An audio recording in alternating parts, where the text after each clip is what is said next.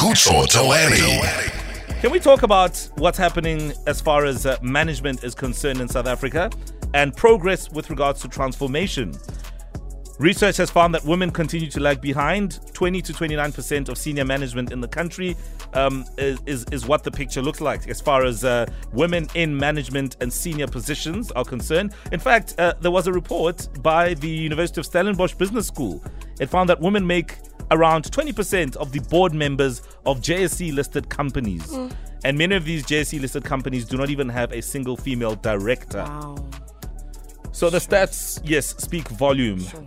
So what is hampering this much needed change? Lindiwe Sebesho joins us on the line, president of the South African Reward Association. Good morning and thank you for your time. Good morning, Kuto. Good morning, More Flavor. Good morning to the listeners, and thanks for the opportunity.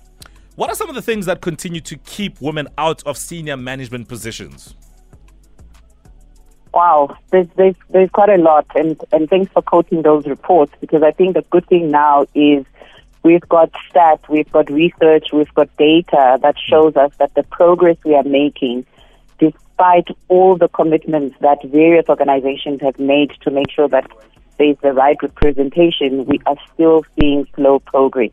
There's various factors, I must say, social and conditioning norms that hold women back. There's also probably, as I said earlier, not enough commitment to drive deliberate progress when it comes to the representation desired in corporate, despite the studies, obviously, as you've said. 100%. Now, Lindiwe, I mean, apart from the fact that it's only right, that women are given a fair chance, what are some of the economic benefits of having more women in senior management positions? It's about diversity, Kuto. It's about the diversity of thought. And it's unfortunate that we've looked at diversity in a very narrow manner. As in, it's just about gender, it's just about racial diversity, but it's really about the thought processes. Women bring a different approach to solving problems in the boardroom table. They bring in different perspectives. They've got different experiences. And so do men, for that matter. But can you imagine the power that comes through in how that diversity of thought gets applied in solving economic problems, growing society, and also then addressing and selling or, as I always say, providing services that make life for everyone just a better place for us to all thrive. Yeah, and then there's also other issues like transparency when it comes to things like the pay gap between men and women. I mean, how is that issue being addressed? I mean, there's no doubt that it still is a splinter. Absolutely. That's actually the unfortunate part, because as we make progress, the little progress that we are making, in fact, I was looking at a PwC report that's just recently published. It still shows that women, on average, earn about 31% less than males in the same role.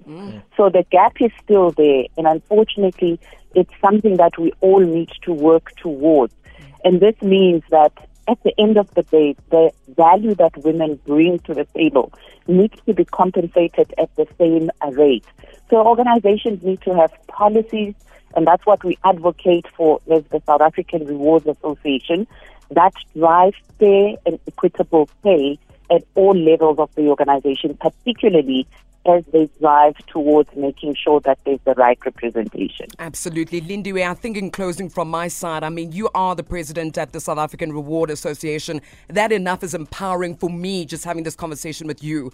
Now, if you had to break it down in terms of how do us as women manage this gender norms of leadership, yes, we are told that we are more, we face the whole warm and nice, this is how women lead, but how do you leverage off the advice that you could give, most especially with the position that you're in, for us to manage these gender norms of leadership as women? Absolutely good. So it was actually interesting because at first we were saying to women, please make sure that you've got the right skills, study in the traditional STEM, which is your typical science, technology, mathematics, spaces, and women have done that. And therefore, at this point, we don't see women as having or not having the skills that's required to be successful in leadership positions. However, what we are still seeing is this social conditioning that creates unconscious biases both in organizations and in society, in general. So women have to break through that. We've got to be more confident. We've got to put up our hands when these opportunities come. We've got to, deal with the assumption that our hard work is enough for us to be given the opportunities. So the self-promotion gap, as we call it, is unfortunately one of the things that's holding us back. And I would say let's take the opportunities, let's be confident, let's trust ourselves. We've got all that it takes to be successful, and let's move on with that confidence. Amen. Totally. Thank you so much, Lindiwe Sebesho, President of the South African Reward Association, another power woman speaking to us as you wake up on Metro FM. And as part of this conversation, we wanted to know from you if you think there are different expectations of women leaders compared to men. What have you observed in terms of how people treat women in leadership positions versus men in leadership positions? Send us your thoughts. We'd love to hear from you. 060-552-7303. Good morning. Mo Flavor and Kutso Toani.